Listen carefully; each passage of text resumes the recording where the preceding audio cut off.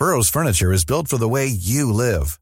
From ensuring easy assembly and disassembly to honoring highly requested new colors for their award-winning seating, they always have their customers in mind. Their modular seating is made out of durable materials to last and grow with you. And with Burrow, you always get fast, free shipping. Get up to 60% off during Burrow's Memorial Day sale at burrow.com/ACAST. That's burrow.com/ACAST. burrow.com/ACAST. Hiring for your small business? If you're not looking for professionals on LinkedIn, you're looking in the wrong place. That's like looking for your car keys in a fish tank. LinkedIn helps you hire professionals you can't find anywhere else, even those who aren't actively searching for a new job but might be open to the perfect role. In a given month, over 70% of LinkedIn users don't even visit other leading job sites. So start looking in the right place. With LinkedIn, you can hire professionals like a professional. Post your free job on linkedin.com/people today. Ryan Reynolds here from Mint Mobile. With the price of just about everything going up during inflation, we thought we'd bring our prices down. So to help us, we brought in a reverse auctioneer, which is apparently a thing. Mint Mobile Unlimited Premium Wireless. How to get 30, 30, bit to get 30, bit to get 20, 20, 20, bit to get 20, 20, bit to get 15, 15, 15, 15, just $15 a month? Sold! Give it a try at mintmobile.com/switch. $45 up front for 3 months plus taxes and fees. Promo rate for new customers for limited time. Unlimited more than 40 gigabytes per month. Slows full terms at mintmobile.com.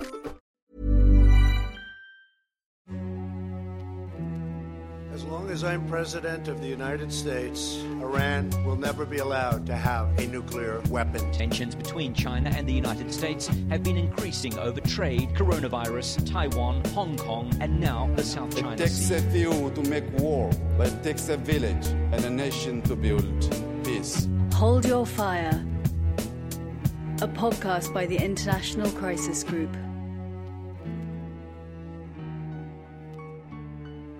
Hi, I'm Rob Malley. And I am Naz Modirzadeh. Welcome to this new episode of Hold Your Fire. The main topic of today's episode is going to be a conversation with Aaron Miller, a dear friend, and also somebody who's advised countless secretaries of state in the United States, and who's going to be talking to us about Trump's out-of-the-box foreign policy and answering the question whether it is actually delivering results. Before we do that, I wanted to talk to you, Naz, about some of the events that have occurred over the past week, and there have been quite a few. Yes, indeed. I think we haven't had a quiet week so far, and this one was no exception. What have you been paying close attention to this week, Rob?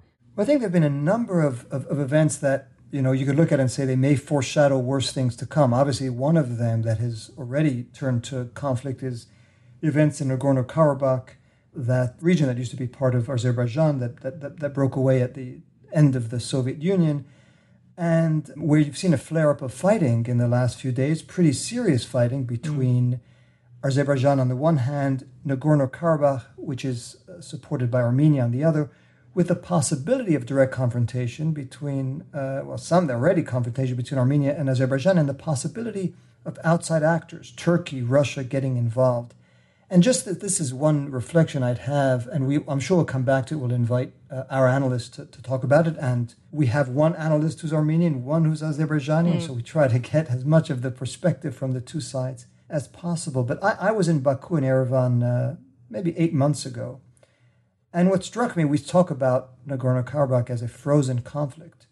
What struck me then was how little it will take for it to thaw, because on the Azerbaijani side, what I felt was this impatience with the status quo that is to their disfavor, since on the ground, the Armenia-backed people in Nagorno-Karabakh control the territory, are in possession of the territory, and the Azerbaijanis felt that nothing was going to move. And I came out of there fearing that at some point they would try to flex their military muscles to at least gain the world's attention, and that appears to be happening now.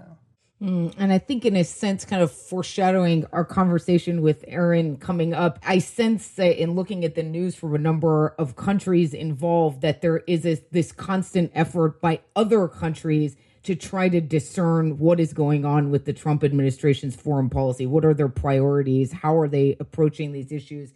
And I think another issue that I was tracking this week involving Turkey was, of course, this ongoing standoff in the Mediterranean between Greece and Turkey. We had a visit to Greece by Secretary of State Pompeo. And I think the question in both the Greek and Turkish media and discussions about what is the U.S. approach, how is the U.S. aligning itself between these two actors, and is there a sense in which there is an attempt to negotiate some kind of agreement or settlement before the elections in the U.S.? And I think I saw a lot of discussion in the Greek press about whether or not the U.S. was serious about pressuring Erdogan to limit his engagements and back off on the pressure over issues related to the continental shelf and access to resources in the Mediterranean.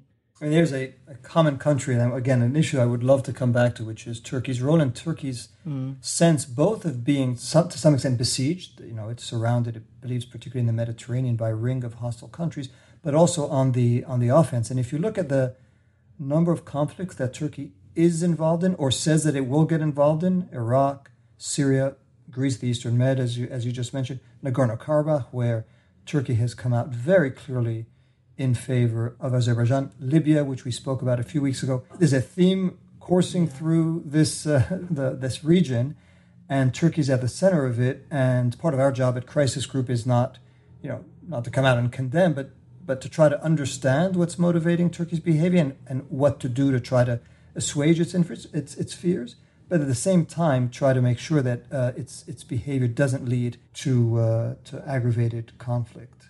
I'd mention one other thing that struck me this past few days, which is the warning by the United States that it would close down its embassy in Baghdad in Iraq. And I've been talking to Iraqi officials. They claim that they've been doing everything to try to protect the American embassy. The reason that the Trump administration is giving is that there have been Shia militia in Iraq that have been targeting the U.S. embassy in the Green Zone, and they've said if that doesn't stop, they will shut down. They claim it hasn't stopped, and they are now threatening very imminently to shut it down. I think what it tells me is two things. First, there's a domestic dimension in the U.S., which is that Secretary Pompeo does not want to see a repeat of what happened in Benghazi when the U.S. mission there was attacked and our ambassador, the U.S. ambassador, was killed. And that is something that scarred the United States, and which Secretary Pompeo, at the time a member of Congress, used to really go after the Secretary Hillary Clinton under the Obama administration. He doesn't want to see a repeat of that, nor does anyone else in the administration. I think the other dimension, which in some ways is more worrisome, is that people are speculating that this could be a way for the United States to remove one of the constraints to its freedom of maneuver against Shia militia in Iraq, or even against Iran itself. Because as long as the embassy is there with its personnel, it is sort of a sitting duck, vulnerable to attacks by pro-Iranian militia in Iraq. And so some people in Iraq and elsewhere are reading this as a potential, not because the U.S. is determined to go to war, but at least to free its hands so that at the first provocation, it could unleash what Secretary Pompeo has said would be extraordinarily harsh responses to any attack. And that response, again, could be confined to Iraq or could find its way into Iran itself. So another thing that I think we need to worry about, and I want to ask you about one more, sorry, and then we will get to the meat of our conversation, which is, again, reports that the U.S. may be moving towards designating the Houthis, Iran-backed rebel group in Yemen, designating it as a terrorist organization, which, again, is probably not the best thing for diplomacy, but wondering what you made of that. Yeah, absolutely. I think another arena in which part of this seems to be, again, a kind of question of the place itself, but then also the ways in which actors are being used as proxies for the Iran-U.S. conflict. And indeed, there seems to be talk of the designation of the Houthis as a foreign terrorist organization, which in U.S. law is the best way to ensure that you create significant, if not entirely blocking obstacles to any engagement with a group that is so designated. So it creates ways in which, one, U.S. government entities themselves, so everyone from DOD to State Department, diplomats, military actors, would be legally barred from negotiating with and engaging with, in a myriad of ways, the designated group. and would also criminalize so-called material support to the group or any members of that group. And I'd love to know what you think of this from a diplomacy perspective, Ron, but I know that when we think about this issue from a international law perspective, I think it can have dramatic and far-reaching consequences because of the effect of a designation on the capacity of individuals to engage in any transactions that go through U.S. banks, which is essentially most financial transactions in the world. This can, in effect, be a form of sanctions, far more powerful and immediate than other kinds of multilateral or even bilateral sanctions on trade or arms embargoes. So it's used sparingly, and it has generally been thought of as an extreme foreign policy measure, that kind of designation as a foreign terrorist organization really means the U.S. has the intention of prohibiting that group from participating in any attempts to bring an end to a conflict, negotiate a peace, etc. So I think this is the reason, for example, that despite much debate in the U.S. Congress, we did not see a designation of the Afghan Taliban as a foreign terrorist organization, because there was a sense that that would prohibit the kind of engagement that we're seeing now. And indeed, I think there was a quick reaction from the Houthis saying the U.S. has a floating notion of the idea of terrorism. And I would guess very much an awareness within Yemen that the consequences of such a designation would be significant across the board for humanitarian assistance, for access. I think a problematic move, certainly for the Yemeni population. Yeah. I'd say based on experience, the two immediate ways in which it affects the situation is, one, as you say, the humanitarians always complain that when that happens, their ability to provide assistance in areas that are controlled by that designated organization, collapses. And, in the case of the Houthis, they are in control not of a majority of the country, but of a majority of the population. Yeah. And if humanitarians can interact with them, it means that those people will be deprived of what they need to sustain themselves. The second way, more parochially, for an organization like ours, and we encounter this across the globe because we are incorporated in the United States, this does put some restrictions on what we could do with those organizations so designated. We could talk to them, but the definition of material assistance is so broad. I mean, the U.S. Supreme Court has gone so far as to say that if I were to meet with a designated organization and try to convince them by training them to forsake violence and to engage in non-violent, peaceful resistance, something that one would assume would be in the interest of U.S. foreign policy, that would be considered illegal material assistance, unlawful material assistance. So it goes very far, and whatever one thinks of the Houthis, it's hard to see how this would be a positive move. But again, issues that I'm sure we'll come back to. Particularly, I'd love to come back to the question of Nagorno-Karabakh, Turkish foreign policy, and the Eastern Mediterranean. But I think now I'm really looking forward to turning to our conversation with Aaron. Hold Your Fire, a podcast by the International Crisis Group.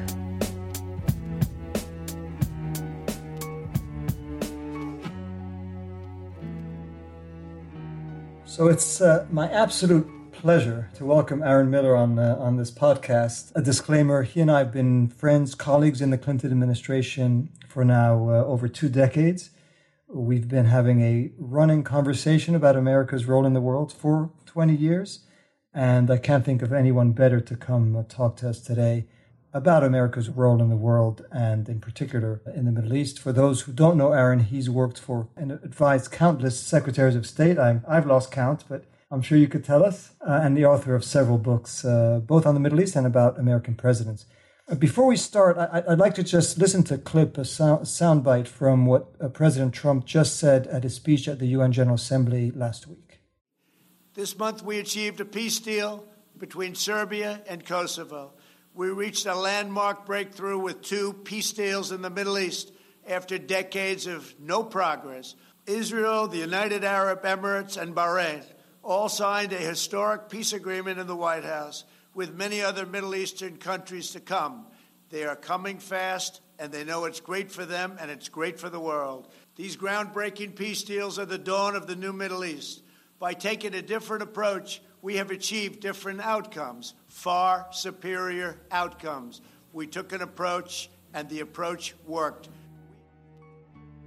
The approach worked, Aaron. Those are pretty strong words. And part of the reason I've been looking for a reason to invite you on this podcast, but what sparked my attention was you wrote a piece, I think a week or so ago, in which you said that what the Trump administration has proved, at least, is that one of the conventional wisdoms about Arab-Israeli peacemaking, which was that you first needed an Israeli-Palestinian agreement before Arab states would normalize with Israel, has been turned on its head, and turned on its head by the Trump administration. So tell us a little bit, did this new approach work? Yeah, I mean, I would only say before we begin that our dialogue over the years has been incredibly rich and robust. And I would only quote, maybe it's apocryphal, the line from Churchill that those who don't change their minds change nothing. And Rob Malley has adjusted and calibrated his views as reality has changed. And that's what I think I'm forced to do, was forced to do in this piece. I remember meeting with Mr. Kushner in 2017, 2018, and he made it clear to me that they were much more interested. He didn't describe it this way, but it was clear to me, the 22-state solution rather than the two-state solution, and that they were going to invest strategically in the Arabs, particularly the Saudis and the Emiratis. First trip American president, unprecedented, took was not to Britain, not to Canada, not even to Mexico, but to Saudi Arabia. And they invested heavily. And in doing so, they marshaled the power of personality. Mr. Kushner was developing very close relationships with these two, one MBZ, one MBS. The Trump administration was backstopping him by giving Saudi Arabia in particular a wide field of running room in Yemen with respect to arms sales. And of course, acquiescing, if not supporting, their repressive policies at home, and the cover-up, clearly, in the murder and dismemberment of Jamal Khashoggi. Next week, by the way, it'll be 2 years since his death. So I think they went about this in a methodical way. I think they deserve credit for that, but I think they would not have succeeded had the region not offered up a number of trend lines that played into this notion that Arab-Israeli accommodation and even normalization might be possible. A rising Iran, Gulf upset with the Obama administration's negotiations with Iran, the fear of transnational Sunni jihadis, and a exhaustion, frustration with the interminable problem of Palestine, which even the Arabs were growing increasingly frustrated and disenchanted about. How many others will follow? The Emiratis, things are becoming more complicated with Sudan. We see that. Morocco has a public opinion. I don't know how fast they'll come along. And the Saudis, I think, will certainly be the last to fall. But that combined with one other point I raised, and that is the left and the peace camps have always made the argument that Israel would become a pariah nation if it didn't settle up with the Palestinians. What I find so remarkable over the last decade is that Israel, under the tenure of Benjamin Netanyahu and some of the most right-wing governments in Israel's history, have expanded their relations into Africa, Latin America, Europe, Asia, in a way that's unprecedented. The Israelis are now accepted in more countries than at any time since independence. So I find that to be, frankly, stunning. Right, and you write that too, and I think it's a very fair point that a lot of the conventional wisdoms have been slayed by what's happened. I want to come just to focus more on the Trump administration and the achievement that this represents. I want to ask you whether you think, and I suspect all three of us would agree with almost nothing about what Trump has done or stands for, but putting that aside, do you think there's anything in his method that should be learned by any of his successors?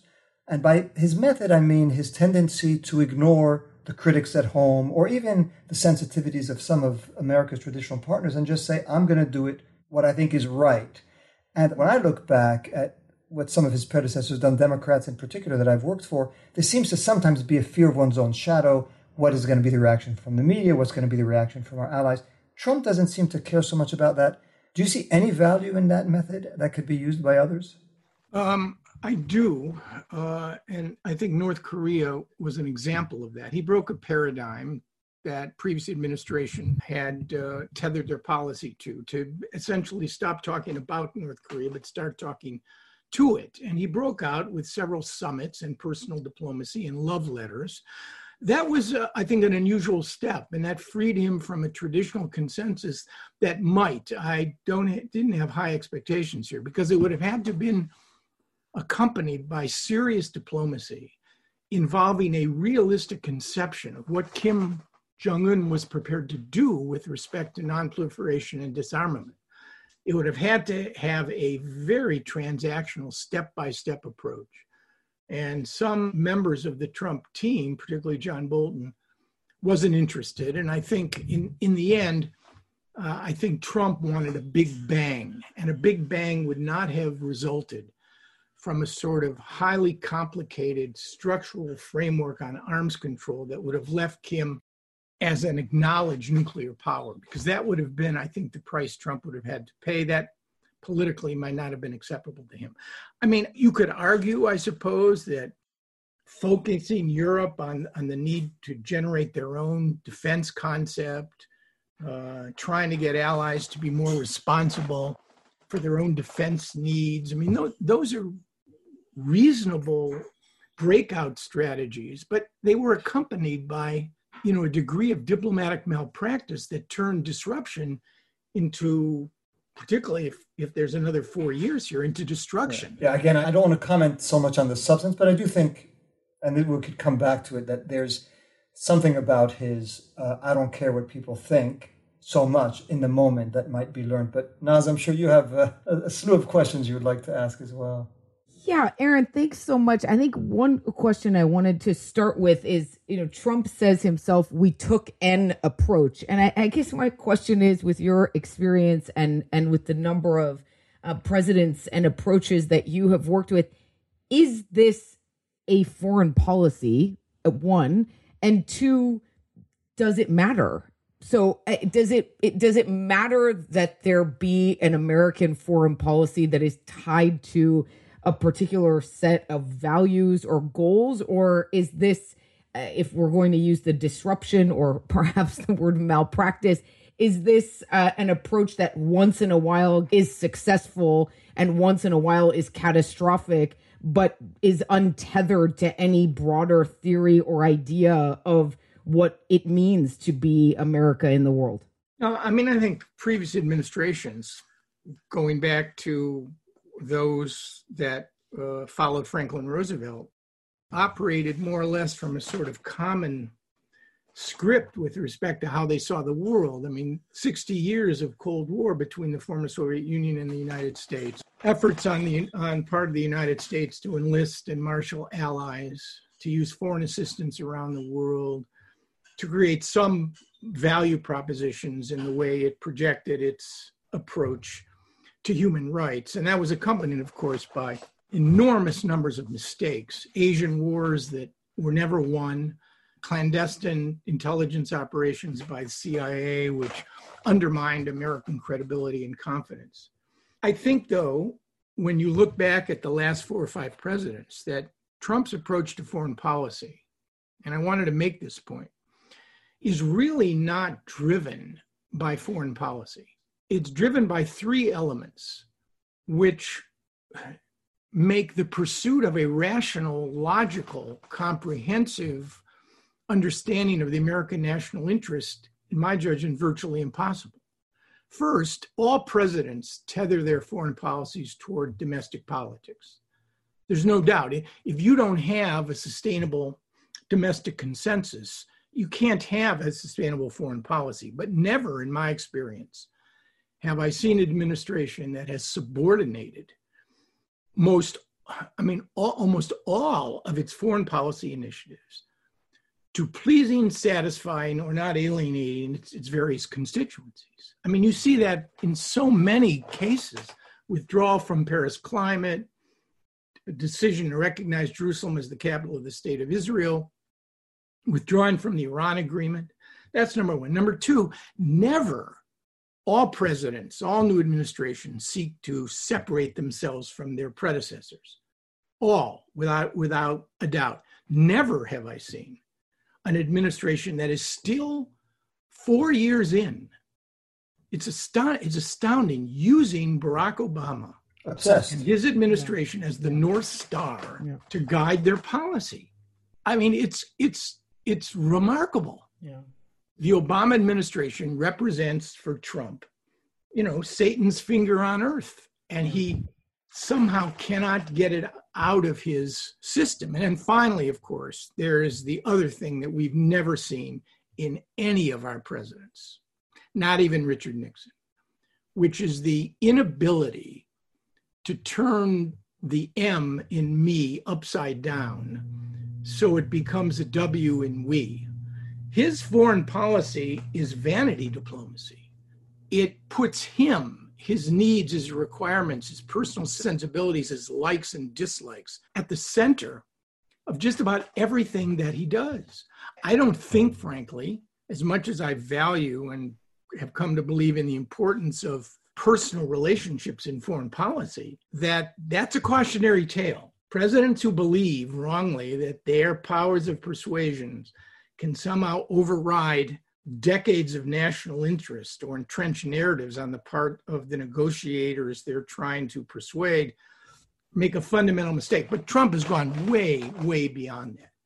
So, on balance, if I were to identify the one thing about the Trump administration that I think they actually got right and that is important to American prosperity and security, it's the unwillingness to risk getting involved in these billion-dollar, trillion-dollar social science experiments, and to admit that when withdrawal takes place from Afghanistan, it's going to probably be a good enough agreement, but not one that is going to check all the boxes that would in any way, shape, or form justify the sacrifices that Americans have made or the sacrifices that the Afghan people have made. Can I ask one follow-up, Aaron? And I think those three factors that you identify are really helpful. To a certain extent, all three of us have built our careers on the idea that expertise matters, that foreign policy and foreign relations require time and experience and knowledge of a region or a language. How much does the Trump approach question the idea that you need people advising foreign policy who actually know something about foreign policy? Is this a disruption of the notion of expertise as we tend to traditionally think of it? First of all, there's no question that is the case. The counterpoint to that is look at the second Bush administration, where you had surrounding the president all of the advisors that had provided extraordinary advice to his father. And at all of them, with common sense, credibility, enormous expertise, ended up endorsing, for many different reasons, probably one of the most galactic mistakes in the history of American foreign policy. That said, Iraq was a response to another aberrant event, which was 9/11. So in a way, you could say that wasn't a wholesale abandonment of expertise. It was an effort to sort of adjust to what this group saw as a threat to the United States. But in Trump's case, I'm just stunned. And I tell you a short story. I think I've told it to Rob, which demonstrates the importance of curiosity in a president.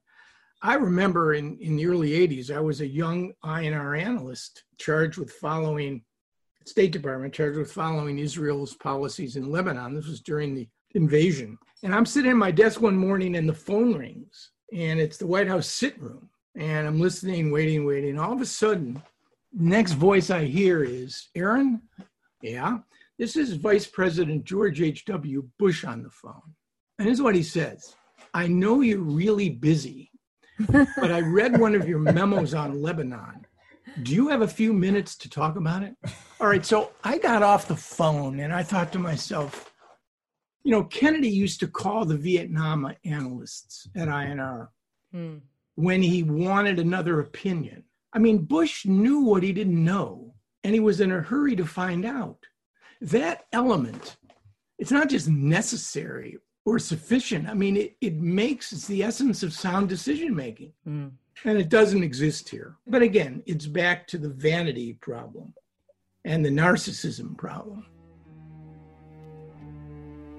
This is Hold Your Fire, a podcast by the International Crisis Group. Today we are talking with Aaron Miller.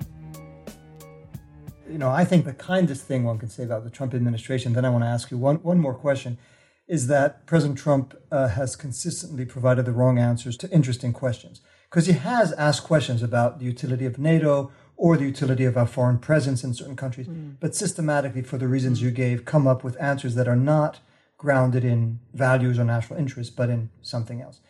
I want to ask you, you know our organization, Crisis Group, what we're about is resolving conflicts, trying to resolve conflicts, prevent conflicts. Putting on your Middle East hat, you've worked on Israeli-Palestinian, Israeli-Arab conflicts now for decades and decades.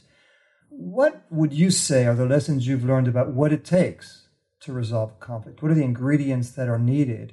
Again, we struggle day in, day out around the world with that question. I can't say we found the right answer, but I'm curious what you would say. I mean, each conflict has its own idiosyncrasies and its own rhythm and its own logic. But I think building on our unhappy experience in the Arab-Israeli issue, I think that there are three elements which, if you had the first two or one of the first two and the third, you might be able to do something serious. One is the existence of leaders who are masters of their political houses, not prisoners of their politics or their ideologies. Every time you've had any breakthrough in the region, no matter how it evolved, you had a leader who was willing to do something that was actually quite remarkable. Without that, I don't see how conflicts, particularly of the entrenched variety, which are driven by historical trauma, wounding, religion, competition over sacred space and territory. That's number one. Number two, you really do need a sense of ownership. You've heard the expression in the history of the world, nobody ever washed a rental car. Well, people don't wash rental cars because they care only about what they own. And if I were to tell you that every breakthrough in the Arab-Israeli conflict occurred without the direct foreknowledge of the United States, it would be a demonstration of the fact that that sense of investment, driven by pain very often and by prospects of gain, is critical. And finally, if you had one of those two, you need a third. You need an effective third party with support from others who knew what they were doing and had the willingness and the ability to bring to bear the kinds of, I call them incentives and disincentives, that would build on the party's own desires to reach an agreement. I'm in the middle of The Man Who Ran Washington, the book about James Baker. I'm just reminded that the last time we had an effective foreign policy in this country, the last time we were truly feared, respected, and admired was that short 4-year run, 1989 to 1992. If I could hit a rewind button and I could make it possible that Rabin would not have been murdered and Bush 41 would not have lost to Bill Clinton, I think that there was a reasonable possibility that we would have had one agreement between Israel and Syria or Israel and the Palestinians. And all of us would be having a different conversation today. Yeah, well, who knows? We've debated that as well. And I just want to say, I think we've come to the end of the conversation. And I'm sure our listeners understand why I enjoyed talking to you so much and why I'm always left hungry for more. Thanks for your time. And if okay, I hope you'll agree to come back. Oh, for sure. It was wonderful talking to you and Naz, and I really appreciate it. Thank you. Thank you, Aaron. Hold Your Fire, a podcast by the International Crisis Group. Rob, before we go, I was wondering if you could tell us what we should be reading from the Crisis Group this week. Well, we just mentioned the flare-up in Nagorno-Karabakh, and we issued a statement on that conflict this week. We also have one of our sort of most important publications, which is the EU Watch List, which mentions some of the conflicts that the EU should pay attention to. The fall edition has come up, and it has a whole host of conflicts that we believe the European Union can and should pay attention to and do something about. Also a briefing in French for those of our listeners who speak French on the situation in Côte d'Ivoire, a very tense situation as elections are approaching and when all the heavyweights from the past are coming and sort of preventing the new generation of politicians trying to take the country forward. And finally, a shout out to two of our other podcasts that Crisis Group puts out. One, War and Peace, which is our European podcast, and this week they're discussing the situation in Ukraine. And then our podcast on the Horn of Africa called The Horn, which is always a great resource for anyone who's interested in that critical region of the world. So that's what we have for this week. That is it for this week. Thank you for listening to Hold Your Fire. Feel free to send any questions you have to media@crisisgroup.org, and we'll be happy to address them next week. And if you're listening through iTunes, leave us a rating or a review. Have a good week, everyone. Hold Your Fire, a podcast by the International Crisis Group.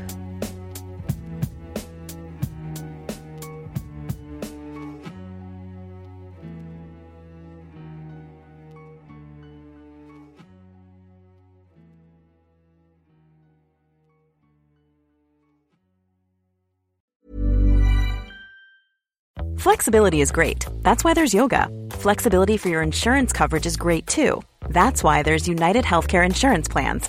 Underwritten by Golden Rule Insurance Company, United Healthcare Insurance Plans offer flexible, budget-friendly coverage for medical, vision, dental, and more. One of these plans may be right for you if you're, say, between jobs, coming off your parents' plan, turning a side hustle into a full hustle, or even missed open enrollment. Want more flexibility? Find out more about United Healthcare Insurance Plans at uh1.com. Hi, I'm Daniel, founder of Pretty Litter. Cats and cat owners deserve better than any old-fashioned litter. That's why I teamed up with scientists and veterinarians to create Pretty Litter. Its innovative crystal formula has superior odor control and weighs up to 80% less than clay litter. Pretty Litter even monitors health by changing colors to help detect early signs of potential illness. It's the world's smartest kitty litter. Go to prettylitter.com and use code ACAST for 20% off your first order and a free cat toy. Terms and conditions apply. See site for details. Hey, it's Paige DeSorbo from Giggly Squad. High quality fashion without the price tag. Say hello to Quince. I'm snagging high-end essentials like cozy cashmere sweaters, sleek leather jackets, fine jewelry, and so much more. With Quince being 50 to 80% less than similar brands. And they partner with factories that prioritize safe, ethical, and responsible manufacturing. I love that. Luxury quality within reach. Go to quince.com/style to get free shipping and 365-day returns on your next order. Quince.com/style.